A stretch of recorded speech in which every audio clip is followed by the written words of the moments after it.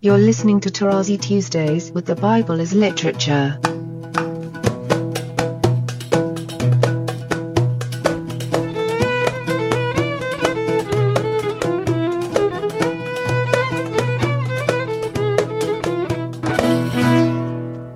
Hi, this is Father Mark Boulos, and you are listening to Tarazi Tuesdays with the Bible as Literature podcast.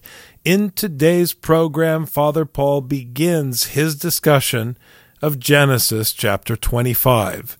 I am delighted to introduce Father Paul on the Bible as Literature podcast, Tarazi Tuesdays. The beginning or first half of chapter 25 is very interesting and also important for that reason that I keep reiterating time and again and again and again. Namely that when one encounters a verse or a passage or a text, that if one eliminates it, it is not missed by the hearer. Most of scholarship, consider that it's not important, it's secondary. You know how in all our theologies, whether Jews or Christians, we jump Abraham, Isaac, and then we, the elect people. But there is something very stunning here, and it's a long text, by the way. This is what makes it even more important. It's a long aside that does not seem to add anything to the theological story that is in our mind. Abraham, Isaac, and Jacob. And this text is a long text. It goes over 18 verses. How does one know that? Because the end of chapter 24, which is the marriage of Isaac, we spoke about it, ends with this verse. It's a long, long, long chapter, 67 verses. And the last verse of 24 is, "Then Isaac brought her into the tent and took Rebekah, and she became his wife, and he loved her. So Isaac was comforted after his mother's death." Then if one jumps to verse 19 of our chapter here, 25, one hears, "And these are the Toledot of Isaac, Abraham's son. Abraham was the father of Isaac."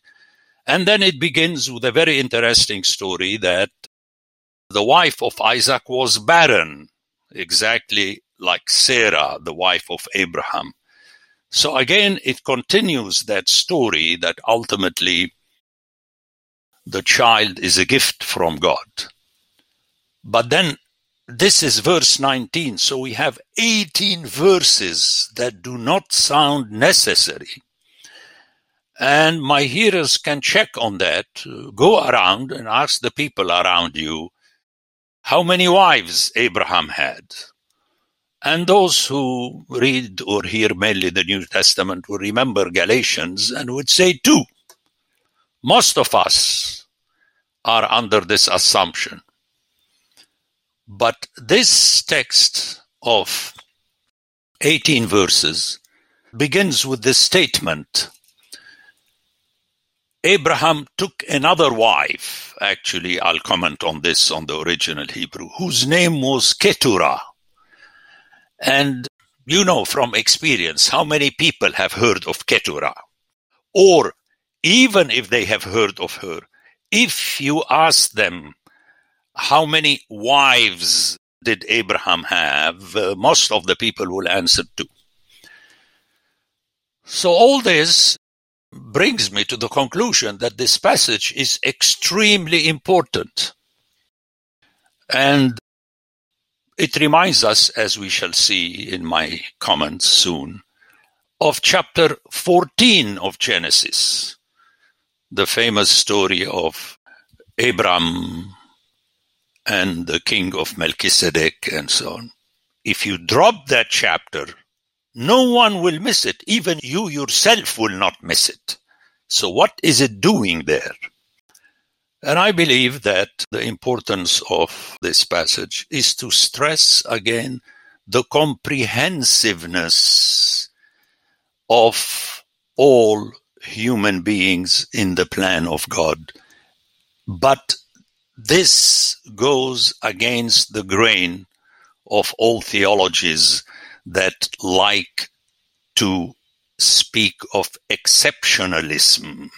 You know, the elect, we are special. And that is definitely not scriptural, and I'm asking all my hearers to make the effort to hear it, see it, be convinced, and teach it against the grain of classical theology. And this applies not only to us Orthodox, but to all Christians. The Orthodox are famous by imagining that the Greek philosophers before Christ already spoke in a way that reminds you of what Christ said. In other words, the universal, eternal truth that is expressed through human beings. And this is absolutely silly, But then, in the West, the closest to us in this matter are the Anglicans, the Brits, they always consider themselves as special, and their tradition that they view themselves as the new Israel and so on.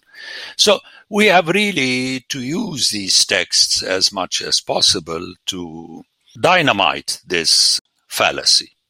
But let's go to the text and see what the text is saying. It says, "And Abraham added and took a woman or a wife." This is a Hebrew expression that is reflected in the English, and he did it again. Very often this Vayesef is translated as again or more, or he added. So a very interesting introduction to what Abraham did, and thus it is very important. And her name was Keturah, again, to go to the original. I'm not going to linger too much because my hearers get tired, but they have to understand that the original words have meaning, and thus they have a function. Keturah is from a root that means to burn incense. Now, those who know Arabic would pick up immediately it is from the same root as the root that means to drop, to put little by little. Qaf, tet, and resh. In Arabic, qatra means a drop of tear or a drop of water or medication. We know that. And the link is very obvious when we do not think that in the past people had censers like the Orthodox. No, you have charcoal, but even in the censer you do the same. You keep adding incense. The coal is there and you keep adding in small quantities incense. And that explains to the hearers the function of Keturah. But when you think of that, you remember the story of Genesis 14 and Paul's comment on it in Hebrews, where he says that when Abraham made the offering to Melchizedek, and then he adds that it's the junior that offers to the senior, he says, and the Levites were already in his loins. In other words, Paul is making the case that through Abraham, his descendants, and more specifically the Levites, the priests, Hebrews stresses the aspect of Jesus as a priest, they offered, they were juniors to Melchizedek. And this is very interesting in this case, that indirectly without the mention of Levites, which are not mentioned even in 14. But the fact that the name Keturah reminds us of the temple offerings, burning incense, tells us that practically the Levites, in a way, if you like, functionally, are related to the third woman or wife of Abraham. One should not conclude that I'm really pressing the issue, because the rest of the text suddenly mentions a long list of peoples, some of which we heard already in Genesis chapter 10, verse 7. You have it in verse 3, Sheba and Dedan, which very clearly is inviting you to realize that Abraham, as we heard very early in chapter 12, he is the father of many families, all the families of the earth, or all the peoples, as we shall hear in chapter 26. And that is something generally we do not like, that Abraham is the father of all. And Paul makes a very important point in speaking of this in Romans chapter 5. So, the first one is interesting because Zimran is from the root Zamar. Anyone who knows Arabic knows that to blow a musical instrument and so on. And thus we notice the connection with the temple. And then you have the mention of Midian, which is going to be singled out in verse 4, where we read about the sons of Midian. And Midian soon will become important in the story of Joseph, who was bought by Midianites who took him to Egypt. And then a few chapters later, with the story of the Exodus and Moses and his father-in-law, who was a Midianite. So, another example that, again, I keep repeating, one will never understand a passage unless one knows the entire scripture. You can't start speaking about a chapter like that because you learned a little bit of Hebrew and Greek and then took classes of Sunday school, and suddenly you imagine that you can say whatever you want. That is not true, because things are interconnected. In verse 3, I said we hear about Sheba and Dedan. Jokshan was the father of Sheba and Dedan. And then the sons of Dedan, Ashurim, which means the Assyrians. Letushim, those who fly, which means and spread. And Leumim, which is the plural of Leom, which means nation, people. And very interestingly, this word is found the first time in this chapter regarding the other nations before it's mentioned specifically to speak about the twins, the children of Rebekah being two nations. You have Leom in the singular. This for me is, if not very important, at least is striking. You cannot not talk about it. But in theology we do whatever we please, wherever the spirit of philosophy and human knowledge leads us. I mean, it's absolutely ridiculous. Actually, it's sacrilegious, according to me. You've heard me enough saying that theology is sacrilegious by definition. It comes out of your mind.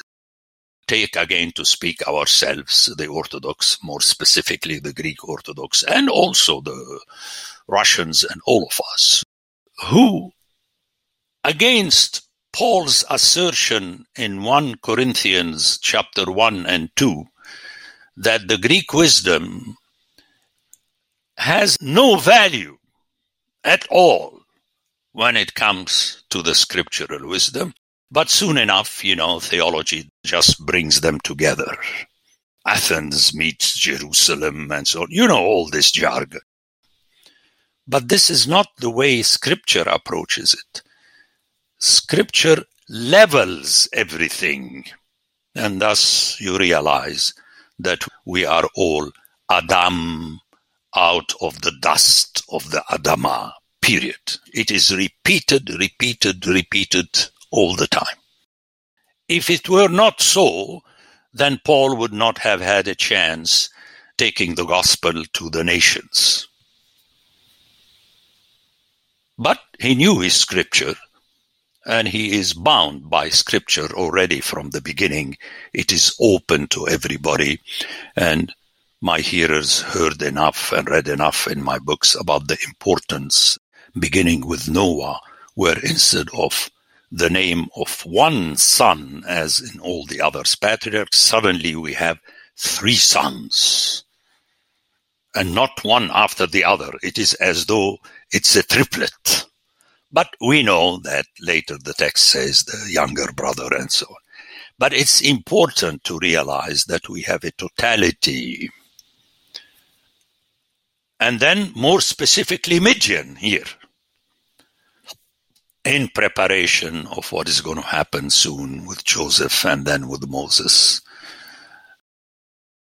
The names are interesting. I'm going to pick on a couple, The second one is Efer, which is from the same root as Afar.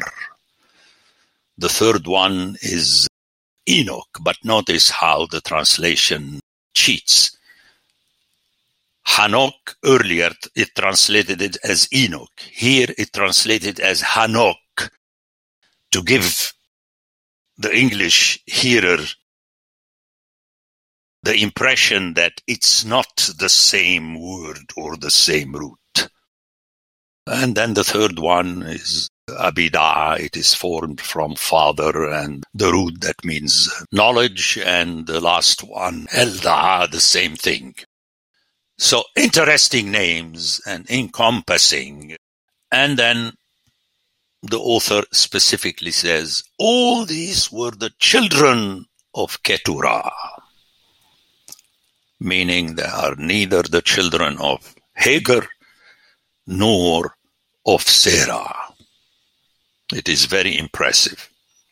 But they are children/grandchildren of Abraham, exactly as Isaac and Ishmael, because after a few verses, we have suddenly the inclusion of Ishmael and Isaac in conjunction with burying Abraham. They are brought together, and as I shall comment, it is in the field of Ephron, the son of Zohar, the Hittite, which is in chapter 23. And I made my comments earlier, but we should repeat it because this will appear again at the end of Genesis, where even the family and the children, the scriptural children of Abraham, are united in a tomb that was granted to them. Obviously, Abraham paid a few cents, And Ephron the Hittite, which is in preparation, as I said also before, in preparation for Uriah the Hittite, that David would kill, although he was his main general and his main hero. The Bible as Literature is a production of the Ephesus School Network.